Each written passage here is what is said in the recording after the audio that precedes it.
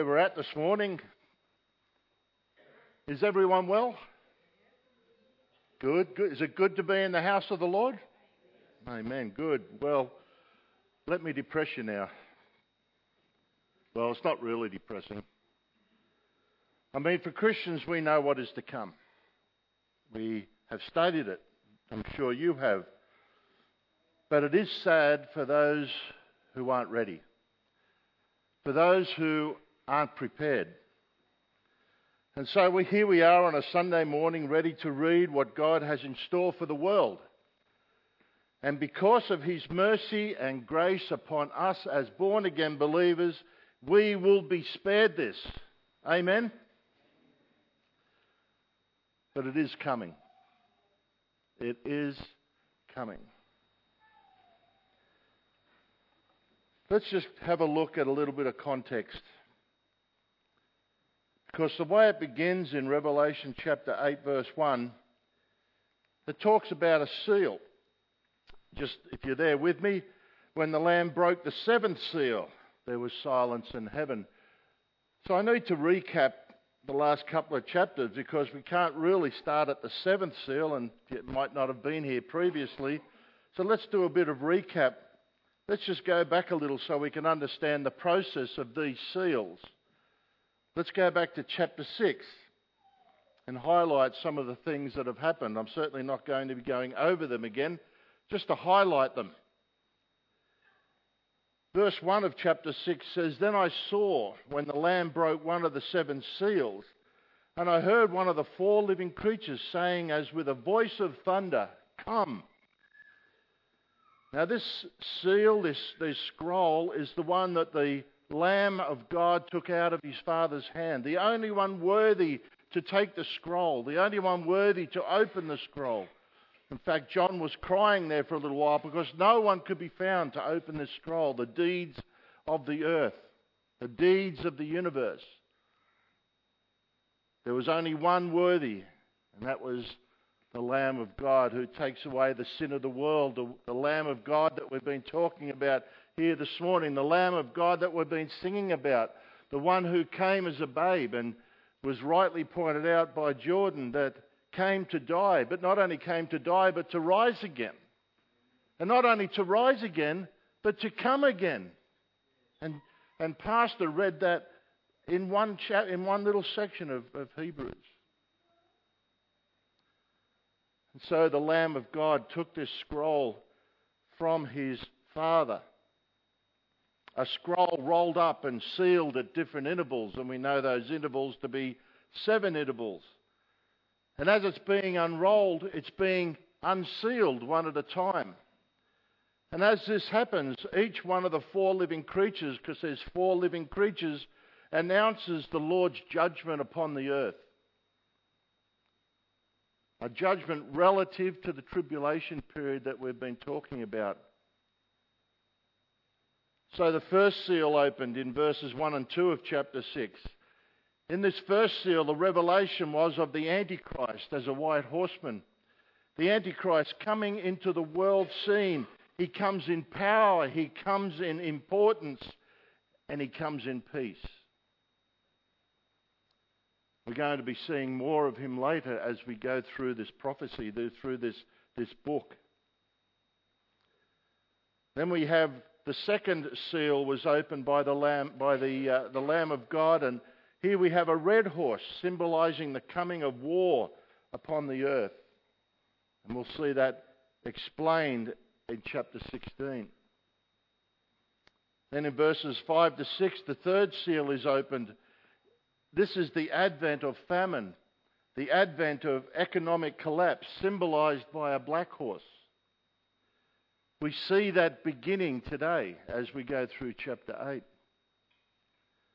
And the Lamb opens the fourth seal, being the pale horse, which is the death of multitudes and multitudes of people. In fact, we're told that 1/4 of the population will either be killed by sword or by famine or by plague or by wild beasts.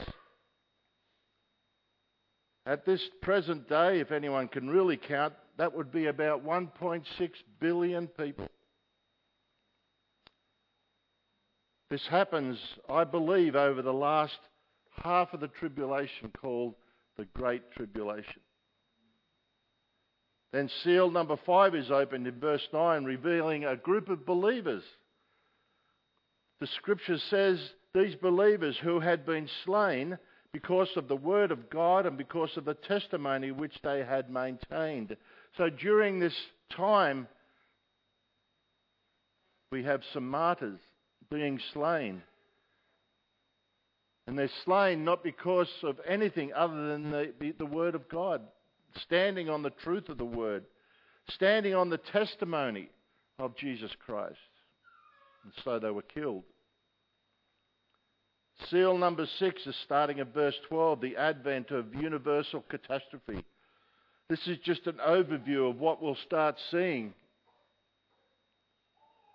There was a great earthquake, and the sun became black as sackcloth made of hair. The whole moon became like blood, and the stars of the sky fell to the earth, as a fig tree casts its unripe figs when shaken by a great wind. The sky was split apart like a scroll when it is rolled up, and every mountain and island were moved out of their places. The topography of the earth is changed. The first 6 seals are opened, and we looked at that, and I'm sure there's a record of it somewhere of me speaking on these. But there are 7 seals. But the 7th doesn't open until chapter 8, which we just read in verse 1. So what happened in chapter 7? It's a kind of interlude. It's a kind of interlude that we have met 2 groups of people. One group we met was 144,000 Jews. Another group that we met was a great multitude in white robes. And at the time, I don't know how long ago now, but we talked about the great multitude being in white robes as a vision of John seeing those who have been saved out of the tribulation. The 144,000 were the Jews who came to believe in Jesus Christ as Messiah during this time. We're told that they are sealed. And then we went further into the scriptures and we found out that the seal was the name of God and of the Lamb on them. The idea of the seal was to protect them so they could minister and evangelize the world. An interlude where we met a couple of groups of people. But now we reach the opening of the 7th seal. But unlike the other seals that we've already opened, instead of one judgment from God for each seal, as we open this 7th seal, we're going to see 7 more judgments. 7 trumpet judgments. So the 7th seal opens 7 more. And so now we're going to see a series of trumpet judgments. And like the seals, each trumpet is an introduction of some kind of judgment that comes upon the earth.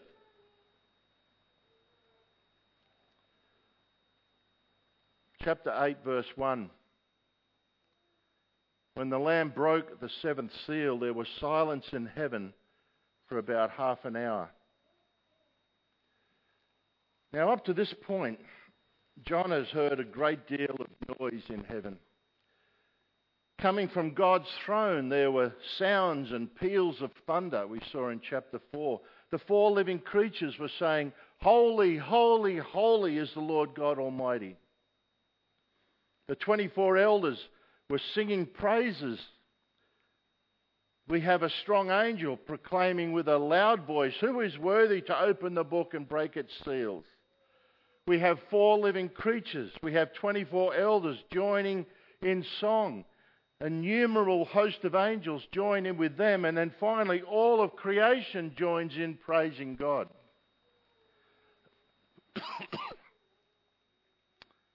So we have all this noise. We have all this worship going on.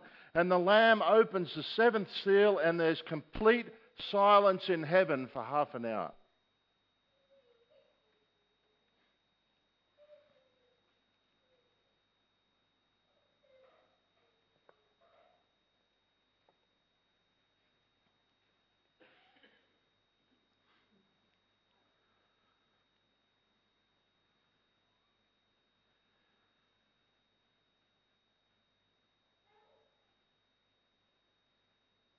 complete silence for half an hour. We can't even do a minute's silence without wanting to speak or say something. 30 minutes of silence. You could hear a pin drop on the glassy sea surrounding the throne. I'm sure John could hear his heart beating. What's this silence all about? What is this silence? Well, to put it simply, the calm before the storm. 30 minutes. You just try sitting there for 30 minutes in complete silence. Even when I'm asleep, there's no silence. We have the silence of foreboding. The silence of intense expectation. The silence of awe at what God is about to do. Everyone is silent. Everyone is reduced to silence in the anticipation of the grim reality of the destruction written on the scroll. The hour of God's final judgment on an unbelieving world has come. The hour when the saints will be vindicated has come. The hour that Satan will be vanquished and Christ exalted has come. The greatest event since the fall is about to take place, and all heaven is seen waiting in suspenseful expectancy. Habakkuk 2:20 wrote, "The Lord is in his temple. Let all the earth keep silent before him."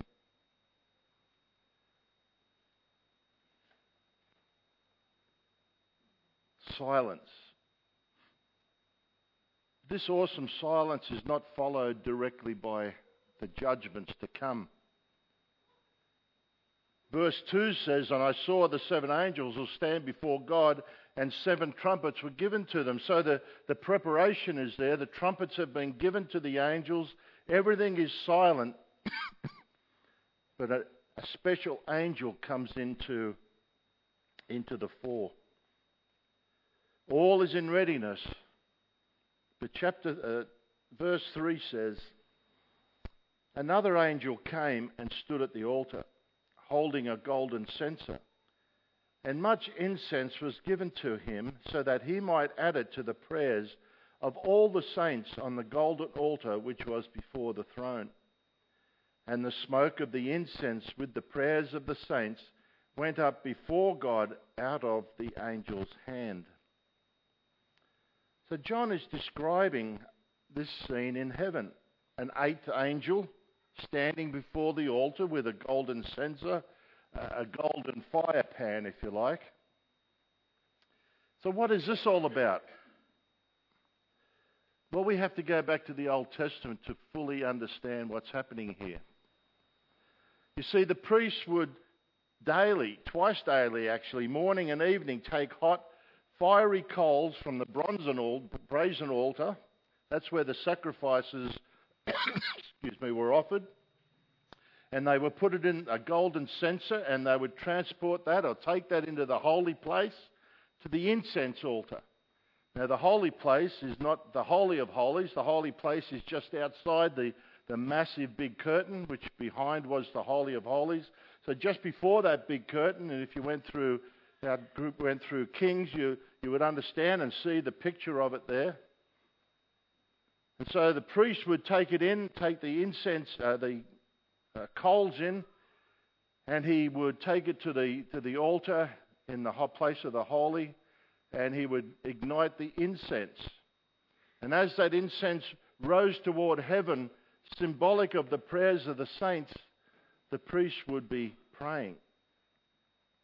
There's a New Testament illustration of this, and it comes from the story of Zacharias.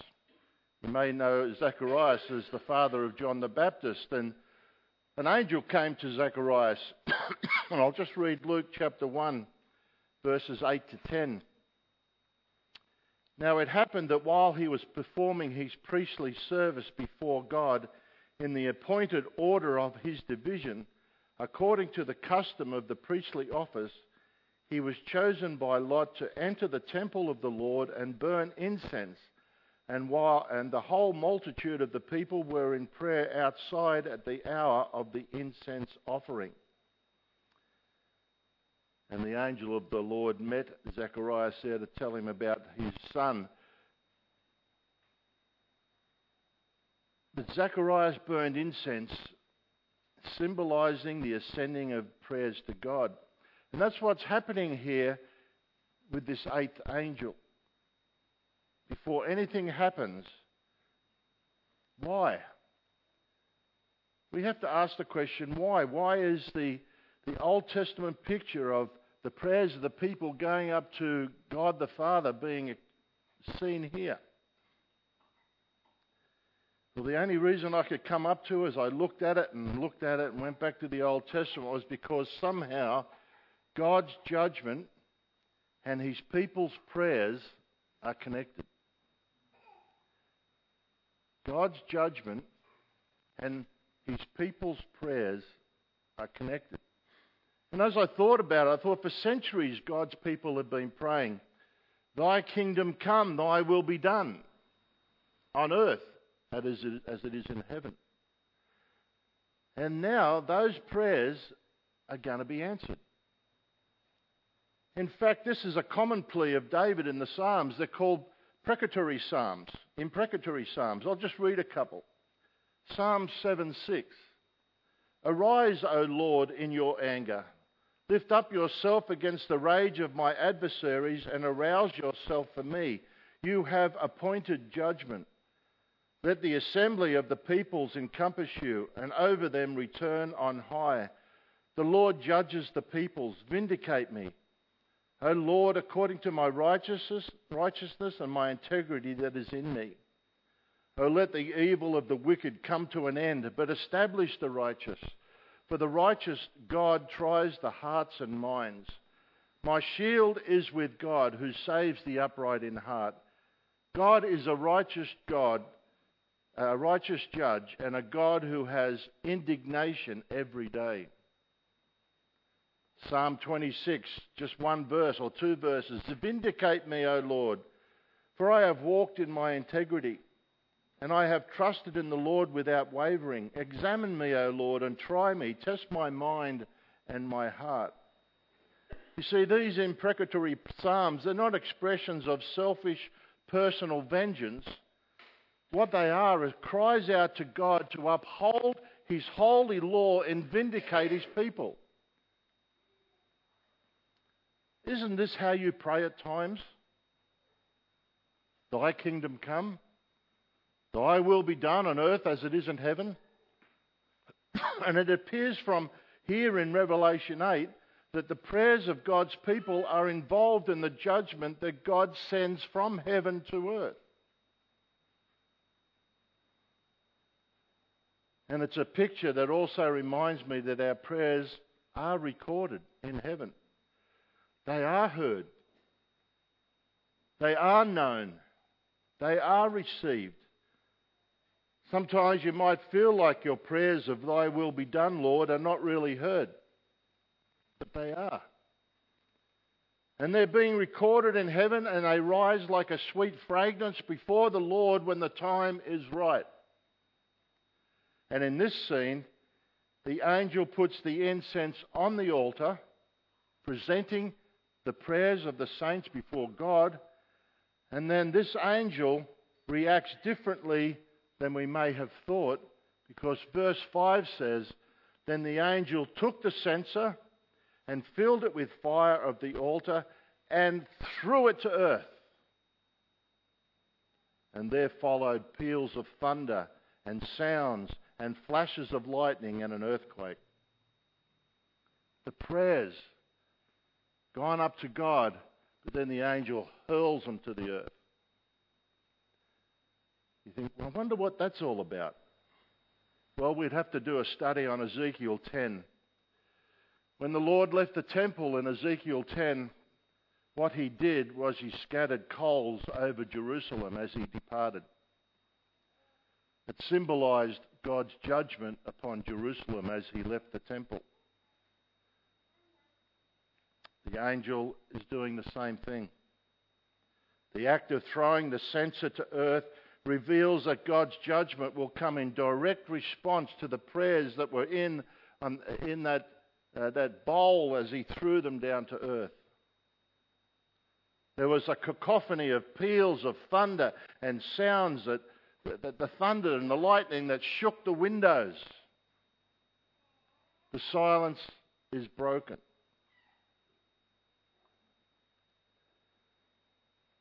I wonder if we should be thinking more clearly on what we are to pray for. Thy will be done on earth as it is in heaven. But the silence is broken. That 30 minutes of silence plus the silence as the prayers were offered up.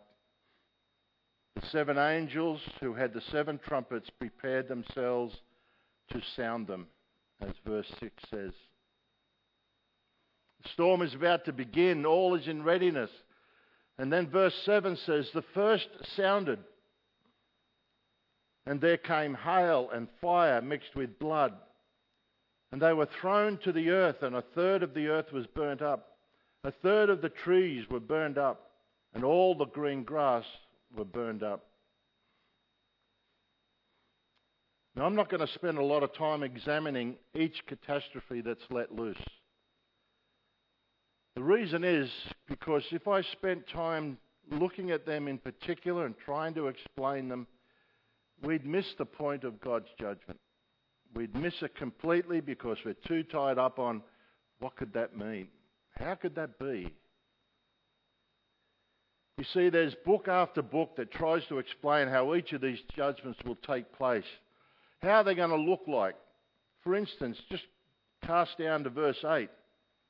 The second angel sounded, and something like a great mountain burning with fire was thrown into the sea, and 1/3 of the sea became blood. And then some of the commentators spend a whole chapter on what this great mountain is. That it must be a meteor. Surely it's got to be a meteor. But how does a meteor turn blood, water into blood? It must have had some chemical on it that did this. And they missed the whole point of what's happening. What is the point? Maybe I should tell you what the point is so we don't miss it. Well, to find out what the point is, we have to go back to the Old Testament when something like this had happened previously, but in a smaller version. What do you think that was? Something like this in a smaller version. Exodus, the 10 plagues. And like here in Revelation, when people read about the 10 plagues, they always try and explain the 10 plagues by natural means. They don't see them as miracles from God. And say those missed the point as well of what the plagues were all about.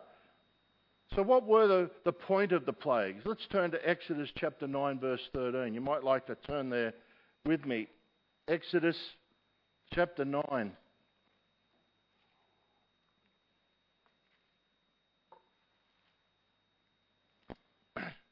Exodus 9:13. Then the Lord said to Moses, "Rise up early in the morning and stand before Pharaoh and say to him, 'Thus says the Lord, the God of the Hebrews, let my people go that they may serve me. For this time I will send all my plagues on you and your servants and your people, so that you may know that there is no one like me in all the earth. For if by now I had put forth my hand and struck you and your people with pestilence, you would have then been cut off from the earth. But indeed, for this reason I have allowed you to remain, in order to show you my power and in order to proclaim my name throughout all the earth. Still, you exalt yourself against my people by not letting them go.'" What was the point of the plagues? Well, the fact is the Lord himself says, I could have just wiped you off. Don't worry about 10 plagues. I could have done it with one plague. Got rid of you all in one go. But verse 16, but I kept you for this reason. I have allowed you to remain so that in order to show you my power, in order to proclaim my name through all the earth. That was the reason for the plagues. Certainly his people let his people go, but as I said, the Lord could have wiped them off the face of the earth and the people would have gone. But so it here is in Revelation. If God wanted to, he could have just wiped out everyone off the earth with a single wipe of his hand. And we all must bear this in mind, because when we read through Revelation chapter 8, we're going to see, as you're seeing with the first trumpets, a third of the earth, a third of the trees, a third of the grass, a third of the sea, a third of the creatures in the sea, a third of the ships, a third of the rivers, a third of the springs, a third of the sun, a third of the moon, a third of the stars. Why a third? Why not just wipe them out? Exodus 9:16, but indeed for this reason I have allowed you to remain in order to show you my power and in order to proclaim my name throughout all the earth. You see, these trumpet judgments are really a statement of God's mercy. Trumpet judgments are a state of God's mercy. Yes, God's wrath is very present, and horrible and ugly things are going to happen, and we're going to read about them. But the Lord could have decided in one fell swoop to wipe them off the face of the earth, but in his grace and in his mercy, he restrains himself before bringing to full force his judgment upon the earth, so that he would show them his power and to show them and give them time. You see, this tribulation is God's attempt to rouse a sleeping, spiritually dead world and a dead nation of Israel. And it's by his mercy it's only a third. It'd still be by his mercy if half the people died. It'd still be by his mercy if 2/3 of the people died. God is giving a preemptive warning to those on this earth during the tribulation. But more importantly for us, he's giving you and I a preemptive warning now of what's going to happen.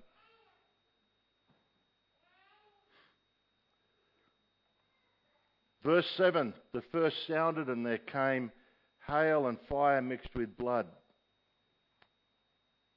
They were thrown to the earth, and a third of the earth was burned up. A third of the trees were burned, and all the green grass. Hail and fire mixed with blood reminds us of the seventh plague that God set against Egypt. The prophet Joel also said blood and fire were in the last days. And so we don't get caught straining out a gnat but swallowing a camel.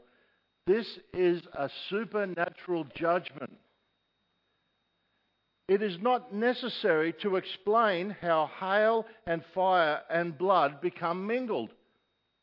The people that it was falling on didn't stop and wonder, I wonder why that's happening. I wonder what natural phenomenon that caused that to happen. It doesn't matter. It's supernatural. Don't try and explain it. You'll lose the point of the fact that a third is only destroyed. You see, what's what I can tell you with certainty? I can't tell you with certainty how it happens, but I can tell you with certainty that the target is green vegetation, the trees, and all the grass. I'm sure you can even imagine how this would affect the balance of nature, how it would affect the balance of food supply, how it would destroy pasture lands, how it would devastate the agricultural industries, how it would start to cause a famine.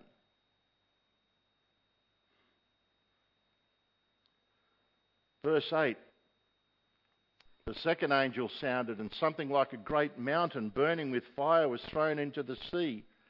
And a third of the sea became blood, and a third of the creatures which were in the sea and had life died, and a third of the ships were destroyed.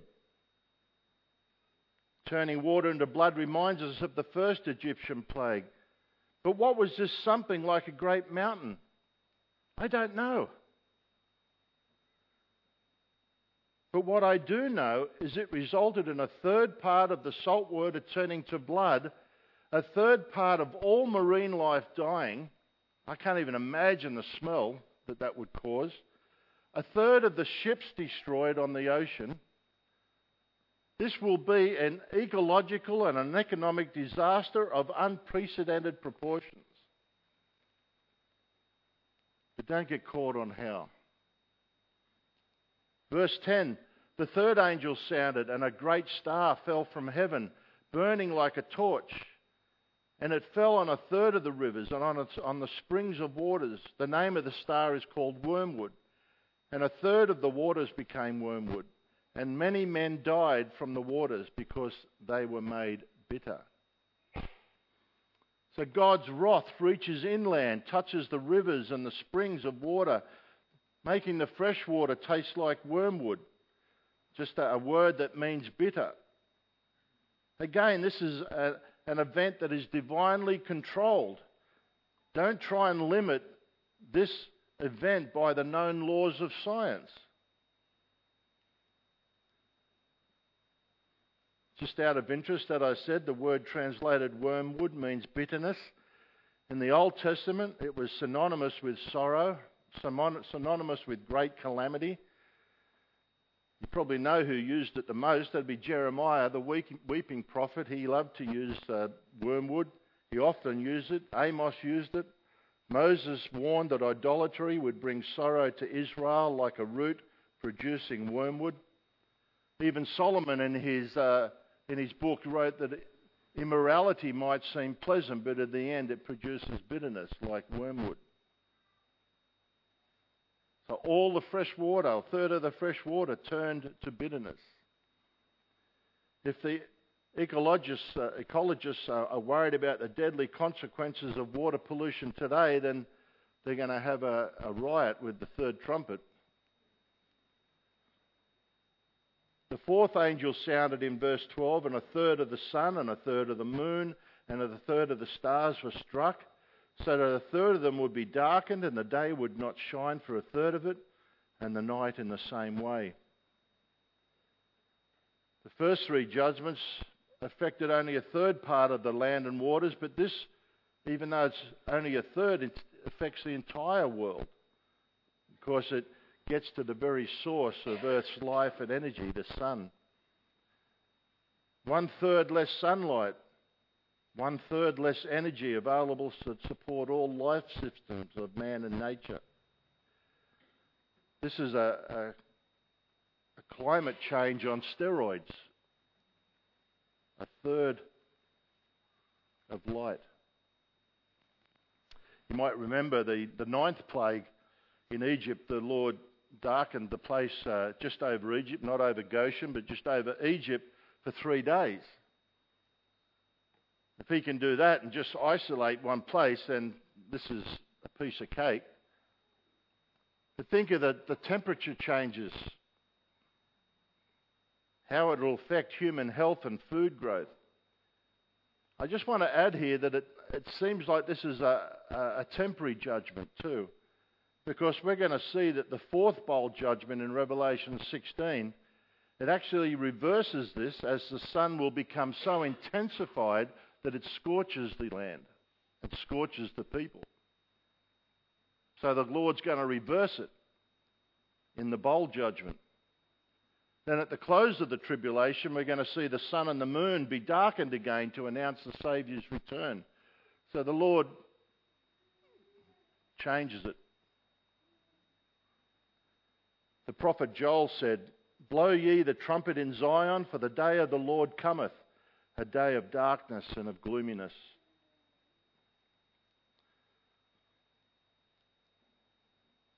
So what have we got out of these things? Just to summarise, just the fact that the main thing is a third. It's mentioned, third. We can only contemplate how that will destroy the crops, and famine will be abound, and the smell of the sea and everything. But what we need to get out of it is the reason. The reason is that God is showing His strength, His power, to be able to allow the 144,000 Jews to go throughout the earth evangelizing and sharing the gospel. But if they weren't bad enough, at this point a remarkable messenger appears in the sky proclaiming 3 woes. Verse 13, then I looked and I heard an eagle flying in mid-heaven, saying with a loud voice, woe, woe, woe to those who dwell on the earth, because of the remaining blasts of the trumpet of the 3 angels who are about to sound. Now some of your Bibles might have angel instead of eagle. Can't say for sure, but I believe some of the Greek manuscripts give a better case for eagle. But either way, it would certainly get people's attention, whether it be an eagle or an angel. So we don't really know that, but what we do know for certain, and I love the certainty, is that 3 woes refer to judgments yet to come. To put it in vernacular, it's like he's saying, if you think that's been terrible, you just wait. Worse is yet to come. You've just been through all those thirds, and you're being told the worst is yet to come. Woe to you. Why is it woe to the people? Well, the 4 trumpets really are largely concerned with nature. Yes, a lot of people die, but what is yet to come is judgment upon those who dwell on the earth, is how it's put in the scripture. So who are those who dwell on the earth? Well, it's an interesting phrase. It's found 12 times in Revelation, and it means much more than just people who live on the earth, because that's where all living people live, is on the earth. So the fact is, those who dwell on the earth refers to a kind of people. And we'll see that as it continues, as we use it in Revelation. But basically, those who live for the earth, those who things of the earth belong to them, those who are entrenched on the earth. The scripture tells us that we're sojourners on this earth as born-again believers. We're to keep our eyes in glory, where our inheritance is. Where our heart is, where our inheritance is, that's where our heart is. Our heart is in heaven. We are citizens in heaven. But those who dwell on the earth are citizens of the earth.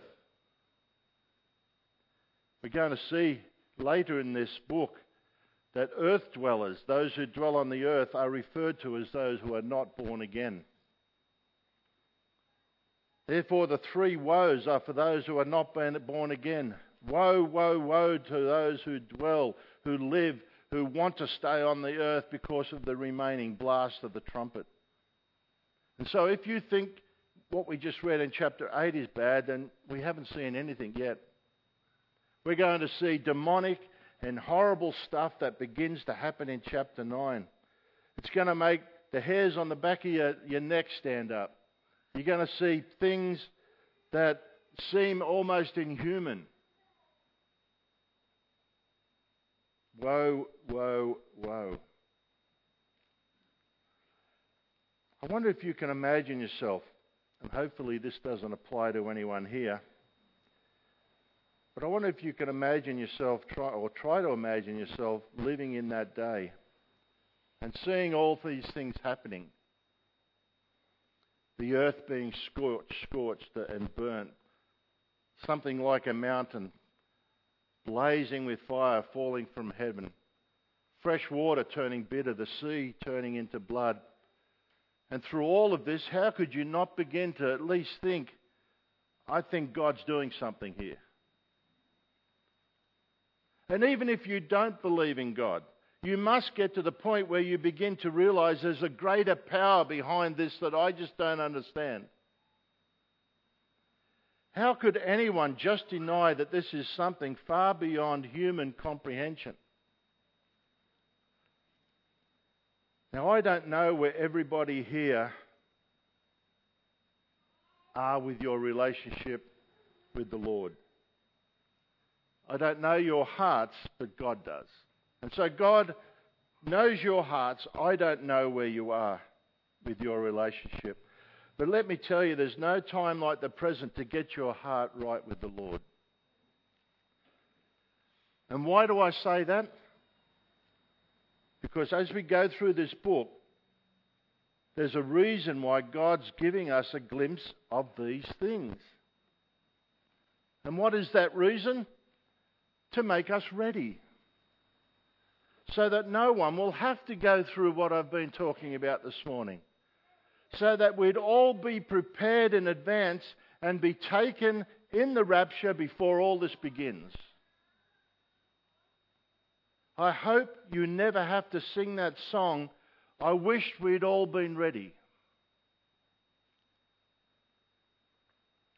Are you ready? How are you to get ready?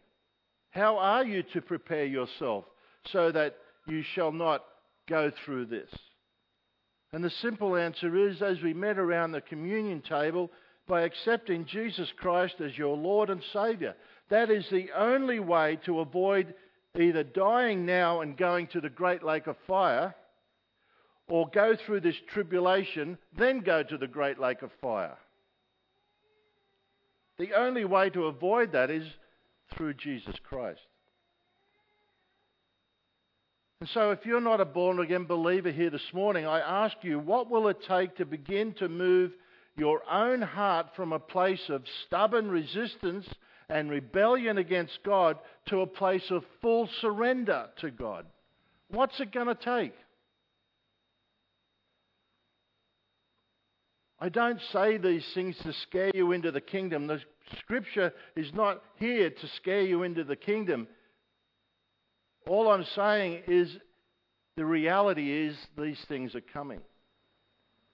And God is giving you a glimpse so that you might be ready. See, God has always been doing things to get our attention so that we finally surrender to Him. He's always trying to get your attention. But there's coming a time of tribulation, a time that is unparalleled in human history. And this will be His final wake-up call to a dying world. But you can avoid it. You can come now and receive Jesus Christ as your Lord and Saviour. And then you will be ready. And you won't have to sing that song as you're going through the tribulation, which, by the way, could start tomorrow, could start the next day, could start a year from now. I have no idea. But I don't want you to be singing, I wish we'd been ready. Are you ready? All there is, all you have to do is surrender your life to Jesus Christ, because He paid the price of your sin at the cross so you wouldn't have to go through it. Let's bow together in prayer. Father, we want to thank You for the joy of reading Your word. Sometimes it's not joyful to read it, but Lord, we can rejoice in the knowledge that as born-again believers, as Your children, as Your sons and daughters, Father, we are kept from Your wrath. And we are so thankful and grateful, and we give You all the praise and all the glory. And we look forward to that time when Your Son will come to take His church to be with Him, and we will be with Him forever. But Lord, there may be people here this morning whom You know that have never taken that step, who aren't ready. Father, I pray that You would draw them to Yourself, that You would work in their lives, that the Holy Spirit would draw them, that, Father, You would make them so uncomfortable until they at least ask questions. Lord, I thank You for this reminder that things are not always going to be pretty on this earth. But I also thank You for the reminder through the table that we've shared, the communion table, that the reason most people are going there is because of sin, or all people. And Father, we have been saved from that through your Son's shed blood. And so we give thanks. I pray, Father, that you would just work in people's lives to encourage us as believers and to admonish those who are unbelievers. And Father, I ask it in and through the name of our Lord Jesus Christ. Amen.